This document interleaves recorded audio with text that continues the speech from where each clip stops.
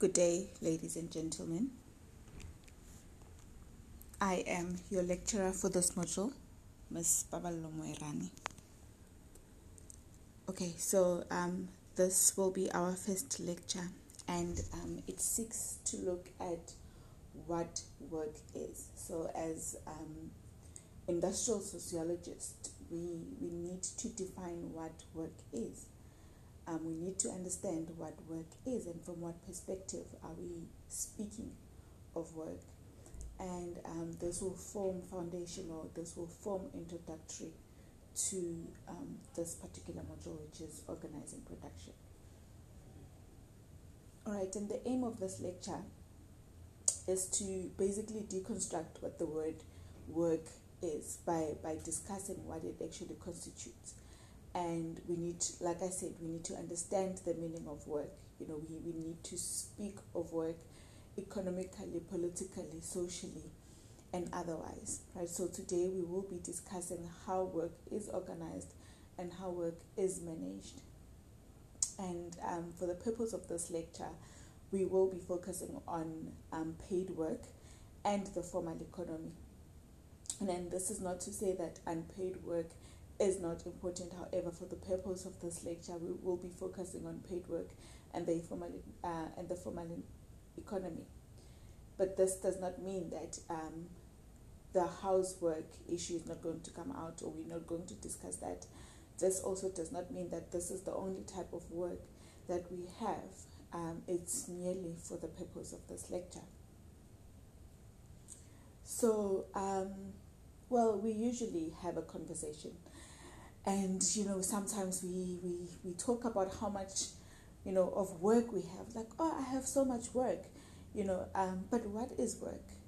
What is work? And we need to sociologically think about what work is, because what sociological imagination has taught us that what you think is may not be for the other person, right? So now we also cannot say that this particular view is absolute and there's no other view besides this. That is not the nature of sociologists. So now we cannot then have a final or absolute definition of what work is, because what work is not what work is for the next person, right? So, but we try to find more useful ways to think about this particular concept. We try to think about, do we only talk about work as paid work? Can we think about it as work only if it's paid? And which one is more important? Is paid work more important than unpaid work? And this obviously will be a nice conversations amongst the feminists, and also maybe people who take interest into womanist approaches, where there's been a call and demand by women for women regarding paid household work, because we know we've engaged, or rather we're still going to engage in different conversations where we're talking about paid and unpaid work, where we learn that housework is equally important. And we will also be able at the end of this lecture, or at the end of this module, be able to position ourselves to say unpaid work should actually be paid, because then the very unpaid work can sort of hinder another person in getting that paid work, or in moving up the ranks into a certain type of work, right? So now we can loosely define work as an effort that is made in order to accomplish or make something, right? So we know that a person needs to be, today we have robots, but we know that a person needs to be doing something, and in achieving that end goal of that particular product, then you are able to sell it, and that is the nature of your work, right? So that is why even today we find that what was work then is not work today. Therefore, what used to be work for our great-grandparents is not what work is for me today, right? But we do know that whatever industrial society we are in, work will always be in the form of an act of doing something, right? And like I said, this could be informal or formal. So when we speak of work being formal, this is, employment. Upaba Lomwerani is employed by the University of KwaZulu-Natal, so that is the work I'll be doing. The act that constitutes my work is me, teaching, is me marking assignments, is me supervising. So I am doing an act, right? And at the end of a certain period, obviously, which is agreed between my employer and myself, there will be I will be compensated for that particular service or for that particular act when I have accomplished what I am supposed to do every month, which is teach, which is mark, which is prepare for lessons and things like that. Then my employer will give me what we call a salary, right? So you are paid by an employer, or you can be paid by a client or customer, because then we have entrepreneurs, people who produce certain things or certain services, and they sell that to someone. So in order for you to work, you need to have an order. Say, for example, you are a bead worker, right? So you do beads, you make customized products of your beads, and once you have produced them, then a customer or a client is going to pay you for that, right? And we know that an employer would be, an organization, would be a company of some sort, right? Would be a person of some sort who is at the position of, taking somebody in and getting that particular somebody to do a certain act and then pay for that particular act or pay for that particular produce or service, right? And then, like I said, informal work will then include housework, right? We know as girls, particularly where we are groomed to clean, to, do laundry, to cook and all of that. And, over the years we've realized, or we've had engagements of how this particular housework can actually, hinder progress in a woman's life. And the very housework is not a detrimenting factor towards men achieving certain goals, So what constitutes also as informal work would be, maybe being a street vendor, because you wake up every morning and you go and try to sell. You are not employed by anyone. You are not under any organization. You are not represented by anybody. You just wake up daily to go sell chips by the street corner. So yeah, this is the part where there is no form of organization towards that particular work, right? And then we've also seen that work is an activity that is actually supposed to generate an income, and this is now in the formal aspect of it. When you work, when you produce a certain, when you do a certain act and produce a certain service, you are generating an income, right? That is why then we would have paid and unpaid leave, because when you are at home and you are not producing, then you do not get an income, right? So we know that if ever now we were to argue that what constitutes work alone is what generates an income, then we will find that many activities will be excluded from what we may define as work, right? And again, these particular activities may be,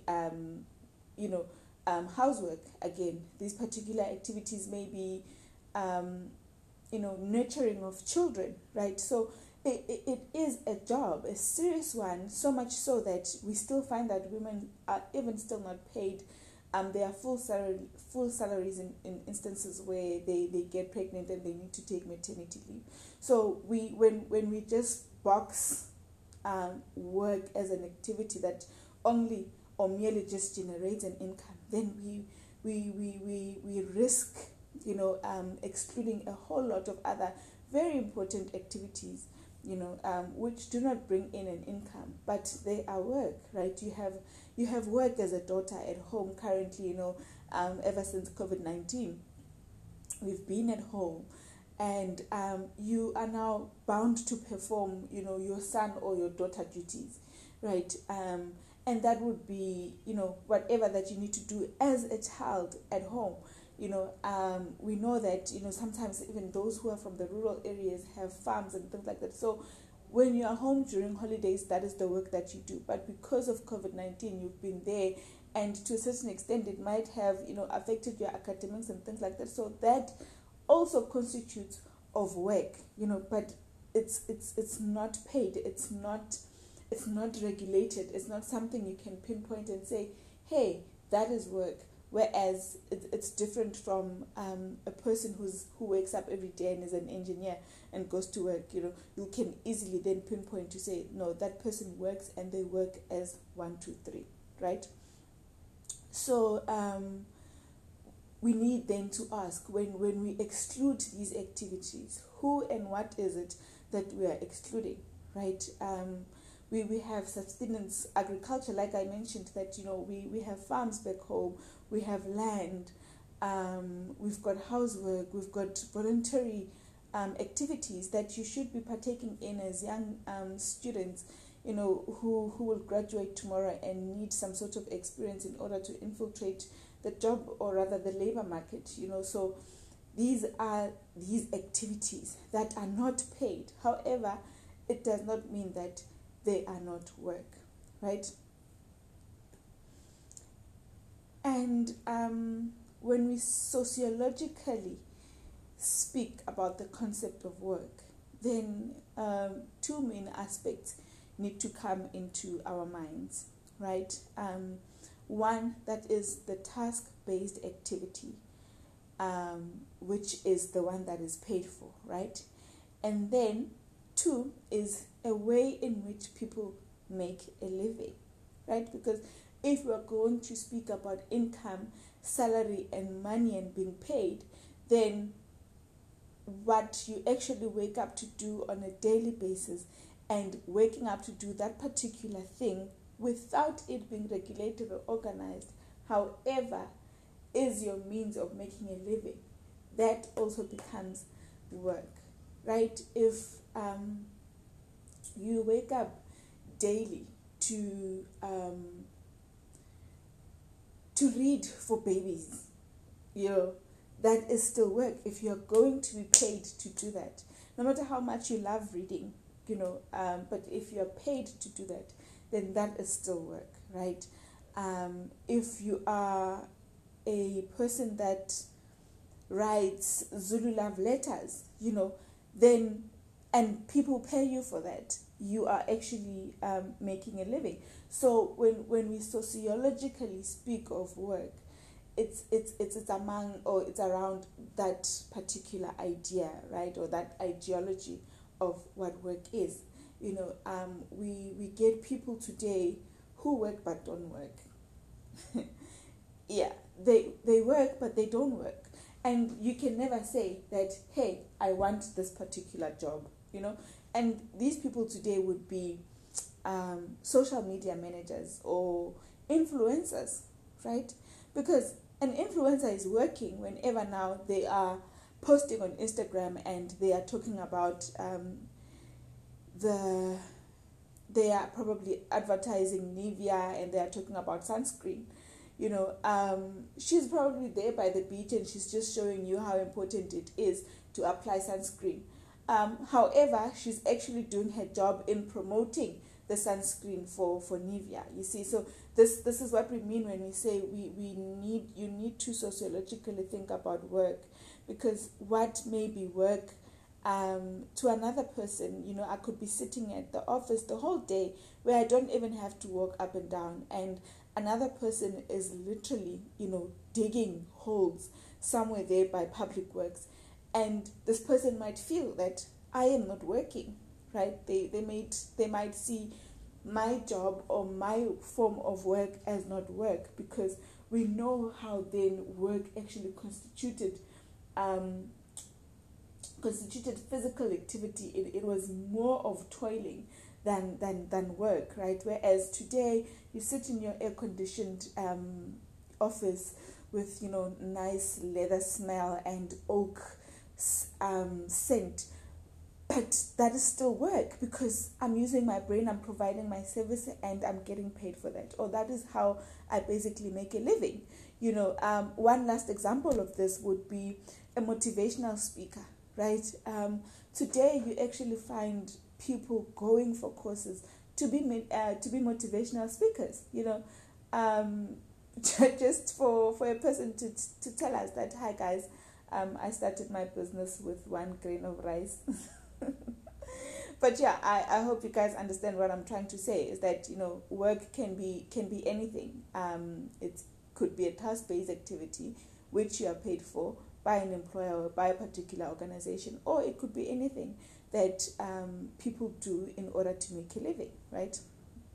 So we know that making a living also goes beyond the idea that work is about producing, enough material, enough goods to survive. We know how certain things are also done, or people do certain things maybe seasonally, so it's not merely about producing 12 tires and then that is enough. For some people, selling 1 key holder for that day, could be enough, so it's it broadens your view on what work is and how deep it's supposed to be and how intense it's supposed to be. All of that, you need to think about when you are referring to the sociology of work and ways in which people make a living, right? So we also want to ask other critical questions. How does work shape our lives and our identities? For many people today, they find it difficult to define themselves outside of their work. So Sisi, what's your name and what do you do? Okay, no, I'm Baba Lomwerani, and I'm an academic at the University of KwaZulu-Natal. So we're seeing how my work would shape my life. I wake up every day in the morning and I have to do something towards my job, be it research, be it community work, be it teaching, be it supervision.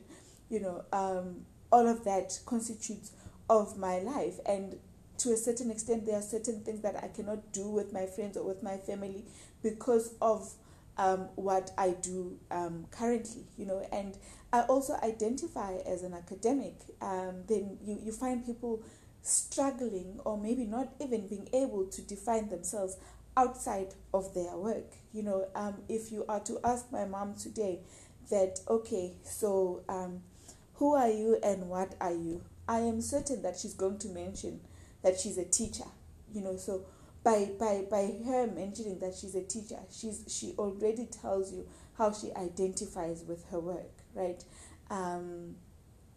And you probably also going, for those of you who own small businesses and things like that, when they ask you who are you, you are bound to mention your business. So that is what we mean by work shaping our lives and also shaping our identities, right? And we also know that it gives us some sort of conception of self. You are able to say, this is Tato and I am a gardener, or what do they call them these days? Landscaper, right? No, this is Kabelo and I am a Uber driver. So you find this self-consciousness or the self-conception that is very much bound and linked to the work that we do. And this is because one may be spending more hours at work than at home, right? You find people who are business owners, entrepreneurs, and they literally live and breathe their business. When you go onto their Instagram, they have the business page and their personal page. However, you still find the business part of the personal page, So that is because sometimes we spend so much work, so much hours of our time towards the work, We, as an academic, again, I am, not going to go out on lunch whenever friends want to go on lunch, because then, I need to time, what time is it, when is it, do I have lectures then, and things like that,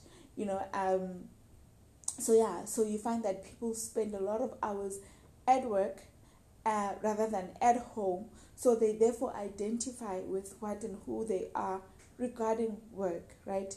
And then you find that even when they get home, they still cannot separate from their work. As an academic, again, as a lecturer, sometimes and often the times I actually take work home. Like I said, part of my job is not only just teaching and delivering lectures to students, but I teach second years, I teach third years, I supervise honors and master students, and then I have to write my own research, and then I still have to do my PhD, and and I still have to do community engagement as well, and I still need to do administration, which is preparing for the lectures, marking of tests and assignments and all of that. So often you'd find that you take this work home, and when you get home, you still need a workspace. So chances are you get home, you are still tired, you do what you need to do, and then you continue doing your work, and then you sleep. So you literally breathe, and you cannot then define yourself outside of your work, and you actually find some sense of identity from your work, right? And we also learn that work is a social, cultural, and economic phenomenon, right? It's not just a behavior of a means to an end. It's not just a task. It becomes, a very important aspect of what we do in the society that we are actually based in. It becomes very critical for us to identify with that particular job. We know how, even with engineers, for example, when it's a critical skill, and when they are in a society where they actually need engineers, so therefore they become, literally a fabric upon which society is based, and what will determine these, or rather how these societies are organized economically, politically, and otherwise, would be also more complex forms of work, more complex societies with complex leadership. So, like I said, pre-industrial societies, we saw how easy life was, right? There was no drama, man. There was no chaos. We knew that Ubab Dlamini makes shoes, right? So whenever you wanted imbatata or you wanted sandals, you go to Ubab Dlamini and you place your order there, and Ubab Dlamini will do the whole shoe, right? From the straps to the pins to the sole, everything. He will be doing that. But as the societies changed, this is economically through globalization, and politically also, globalization playing a very important role there, and finding more complex forms of work. Like I said, that influencers being workers today. We have Uber drivers, taxi drivers basically, who are today Uber drivers, and they see themselves as workers. So we've seen different forms of work that come and in complexities, and they create an even more complex society, where we find that now Ubab Dlamini does not make the whole shoe anymore. Actually, you find that Ubab Dlamini does not have a job or cannot create the shoe anymore, because one, the shoe is out of fashion. It does not speak to the society that we have today. And we find that Ubab Dlamini could not reconfigure himself in regards to what is in need today. So, for example, you'd find that the tire, the shoes made out of tire were a thing back then, right? Because then we did not have access. However, due to the changes and the more complexities of our societies, then we find that, we wear Air Force today, So this is what we mean by work and it being determined by the societies that are organizing us economically, politically, and otherwise, right? So this is what we mean. And we also know that, yes, we have moved from pre-industrial to industrial to post-industrial society. So, but now we need to understand that work can occur in all societies. It doesn't matter whether at that time when there were the San and the Khoisan people, there was no work. No, there's no such thing. Work still continued. It just, it differed into how it shaped itself and how it formed itself.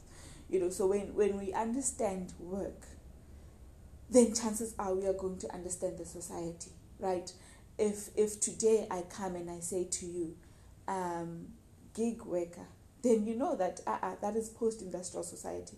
If I say to you, receptionist, then you know that, that is the industrial society form of work. And then when I say to you, a cart driver, then you know that that is pre-industrial society, right? So by understanding what forms of work the particular society is taking, we are able to also understand the nature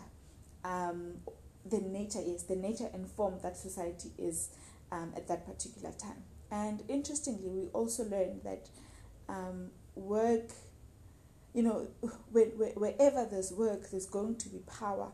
And wherever there's power, there's going to be inequality, which is going to be reflected in the nature or in the work that we do, right? And wherever, like I said, wherever there's power, there's going to be inequality. And that is going to be reflected in work that we do. Let's take the teaching fraternity because, we all have been through school. I know that a lot of you can count the male teachers from primary school, right? And even if you do count male teachers from primary school, you'll find that those male teachers who are there will be around Boma grade 6, grade 7, right?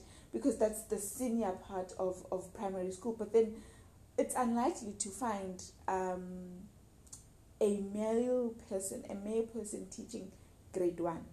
You see, so we sing, when we look at this nature of work and we are understanding it better, then we find cases or rather issues where this was now in 2018. The CEO of the Engineering Society, Menglen Pillay, who said that women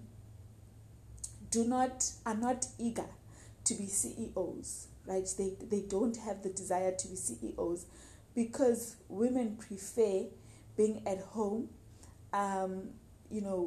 nurturing their children and their household at large, and do not wish to deal with shareholders after midnight. And this came across as stereotyping, but then it goes back to the nature of society we are in now and the power that work has to influence inequality, right?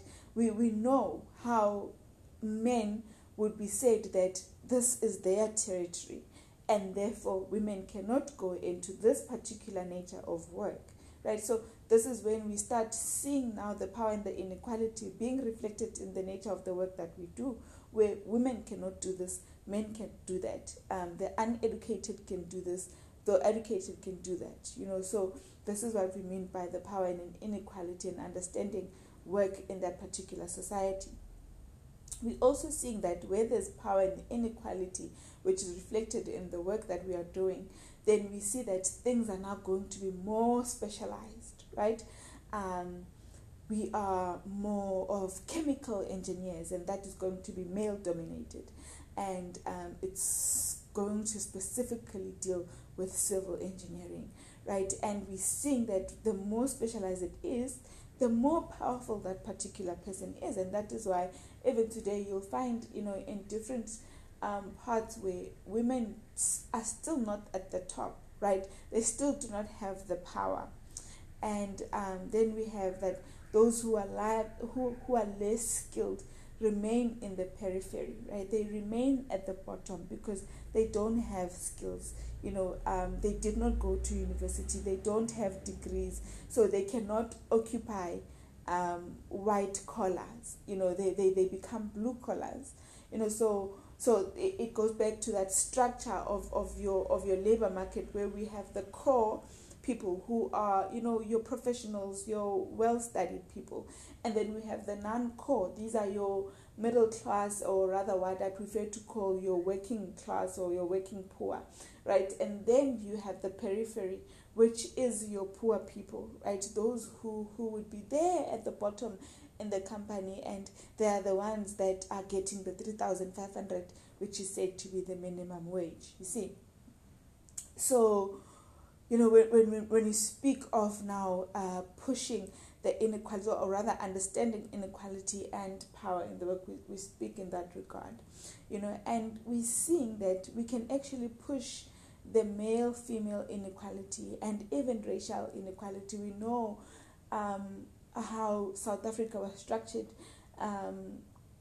with colonialism, and then with apartheid also coming into play, where we saw the racial inequality come into play in the nature of work that we do. It is said that the nature of the Bantu education was basically to prepare Bantu for jobs that are going to benefit the white people, right? So we knew that Bantu education was to, produce a cleaner, produce a woodworker, produce a person who's going to sew stuff, a seamstress, or produce, there and there produce a teacher, but yeah, that was the racial inequality, and to a certain extent, that is why today we have policies that seek to redress these racial inequalities and even these gender inequalities, because that is why today you'll find whenever you're applying for posts, then there will be that disclaimer that previously disadvantaged groups are encouraged to apply and will be given first priority, right? So we will see that,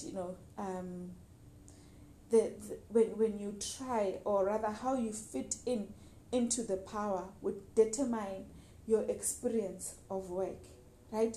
So when you are up there, you are obviously going to enjoy, you're going to love your job when you are working in an air-conditioned office, so the closer you are to the top of the hierarchy, or to power, then you are going to have a completely different experience to a person who is at the bottom, right? So how you fit into this particular work structure and the society at large, then you will see how, or rather you are going to experience work differently as those people. When you are at the bottom, you know the conditions and the struggles of the people at the bottom.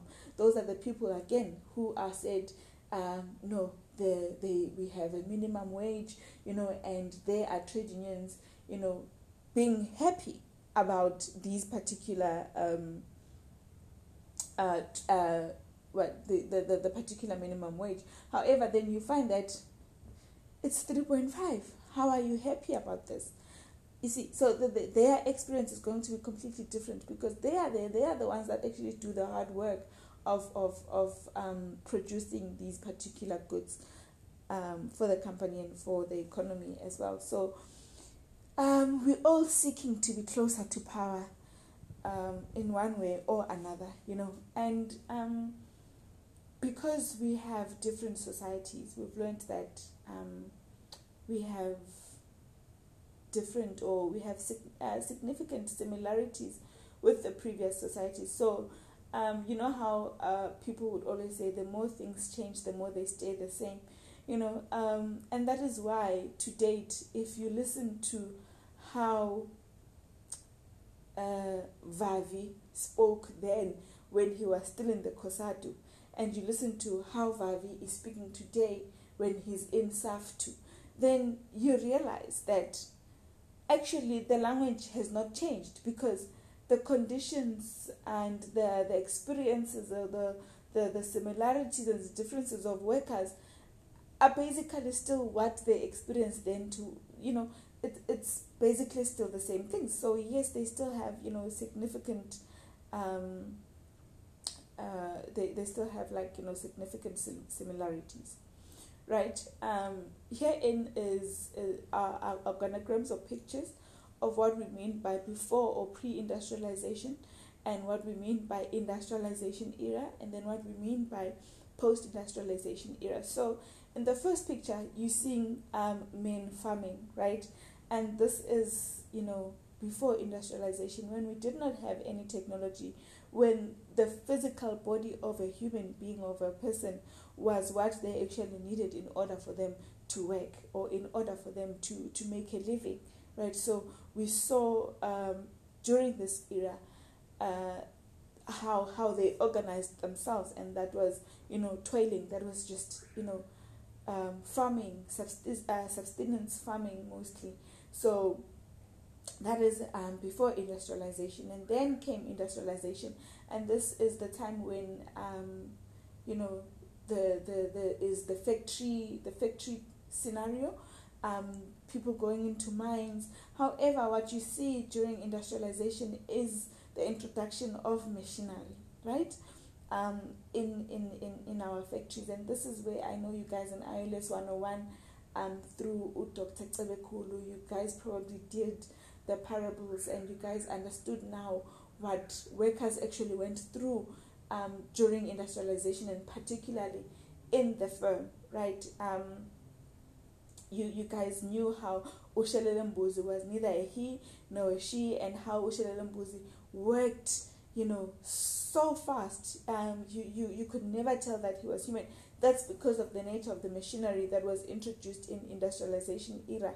As you can see in the picture, people are stationed in their different workstations, right? So now we've seen during this time, there's what we call a mass production. Companies want to produce in large numbers in order for to maximize consumption, right, and to maximize production. And so they've created conveyor belts where they can produce these particular goods in bulk, as many as they could. However, then this type of work eradicates what who's this person? It eradicates what work is. You see, in the first picture, those men are working together. They are doing what they need to do. But this particular nature of work eradicates Ubab Dlamini. Remember, I spoke about Ubab Dlamini making a shoe, a whole shoe. But now industrialization removes Ubab Dlamini. It takes away from him the ability or the will to make an entire shoe. And then it says to Ubab Dlamini, no, come to the factory, right? And then you are going to be stationed at your position. And while the conveyor belt moves from the person who's doing the soles, then Ubab Dlamini will start now just attaching the straps to the shoe. And then the shoe moves to the other person, and then it then adds the leather on the side or whatever that needs to go on the shoe. So now you find that the worker now does not produce one product entirely, but rather they produce a part of that particular production, right? So they don't produce the whole shoe anymore. You'll have a person putting in the color, you have another person doing the sole, you have another person clipping the straps. So all of that then speaks to industrialization, and it was the introduction of machinery and some sort of technology. It was a time where workers are now separated also from the work that they are doing, and they are just merely doing one thing. This was to produce in bulk. This was to produce in mass, so people can consume, right? And then we find that today you can see that work is still more computerized right now.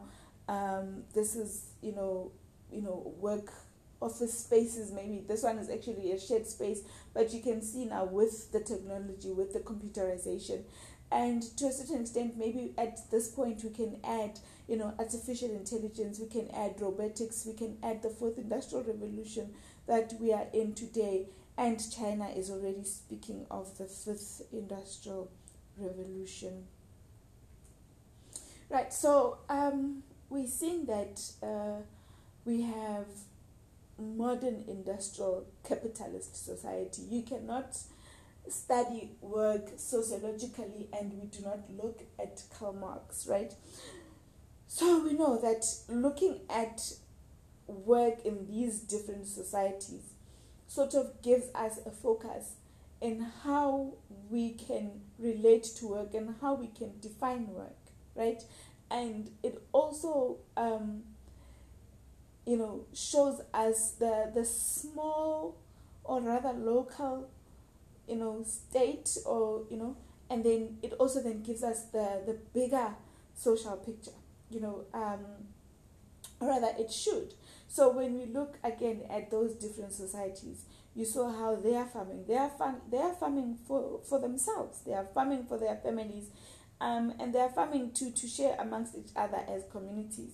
However, when you get into the industrialization and the post-industrialization, then that's when we see what Karl Marx spoke of, which is alienation, right? Like I said, that they are now removing the whole shoe from Ubab Dlamini, and they are now saying, Ubab Dlamini, you are only going to do one part of the shoe, right? So you are removing so much from Ubab Dlamini, you are removing from his creativity, you are removing him from, his relationship he has with that particular product, and you are just limiting it to making sure that it has straps, right? So by alienation taking place, the worker is separated from the production process. The fact that you have to stand at a station where you cannot speak to another person, you cannot, sort of give in your own creativity towards the product. You are only doing what they say you must do. You cannot think or do anything else that is not within the boundaries of the production, right? And this actually then becomes problematic, right? When you are alienating your worker, you are separating from the production process, so you find that now the tool maker, the shoemaker, can no longer find work because of this new machinery, or it's a matter of, because with the conveyor belt and other forms of machineries, then you find that a job that needed 20 workers, for example, then now starts needing 10 workers, and out of that 10 they are going to be machine operators, right? So we us looking at this, you still see it even today. It's just taking different forms, right?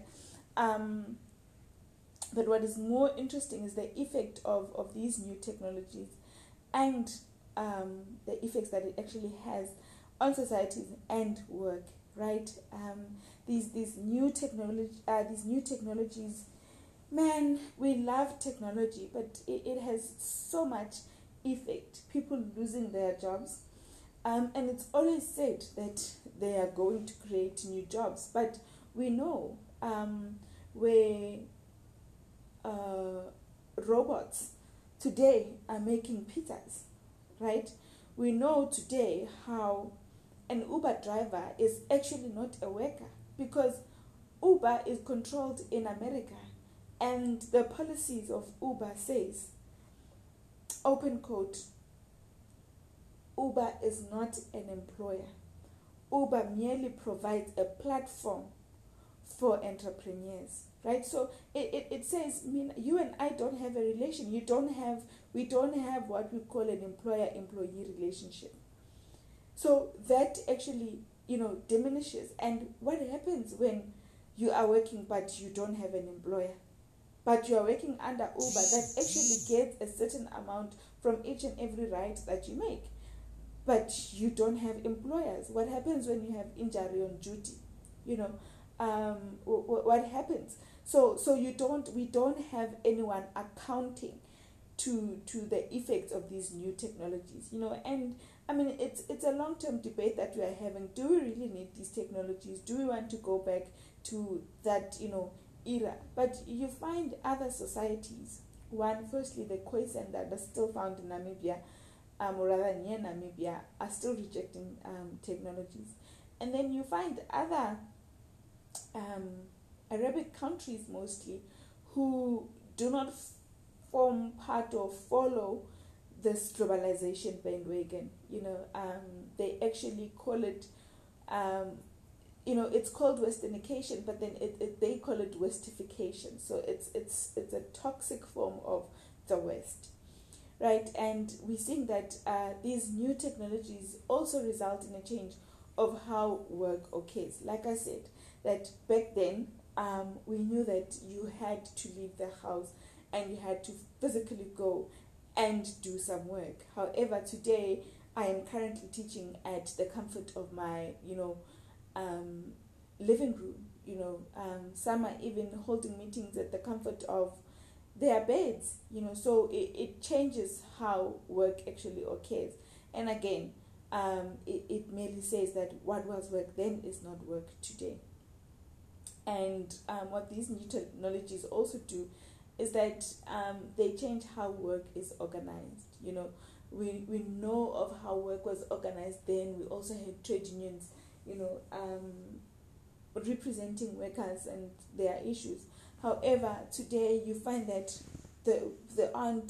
we don't have these protections from trade unions. We don't have an employer. Like I said, you find that gig workers don't have an employer-employee relationship, so you don't even have anyone to complain to. And Uber can do as they please and like with you. And come 50, 60 years, if you've been an Uber driver, then you find that you don't even have benefits. You don't have a retirement fund and things like that. So technology does really change our societies at large. And then we have to also link work to a wider culture. Remember I said that work can be social, can be cultural, and can be sociological, right, or philosophical. So we need to link work to the wider culture, social structure and processes of the society, because nothing happens alone. Nothing happens in a vacuum. Everything is interlinked, from the culture to politics to the social part of things. So we know that the story, like if you look at your grandparents and their working life, it's not only their story, but then it's what society used to be, right?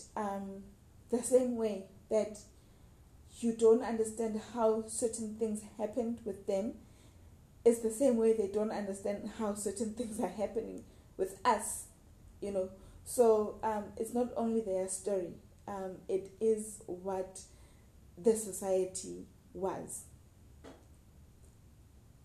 right? So we have reached the end of what work is sociologically, so, right? What it seeks to do, what it actually means, and we've looked at the different industrial societies and how work was defined then, and why it's important for work to be defined in its broader sense before you narrow it down. So please do post any questions that you may have regarding this lecture. Thank you very much.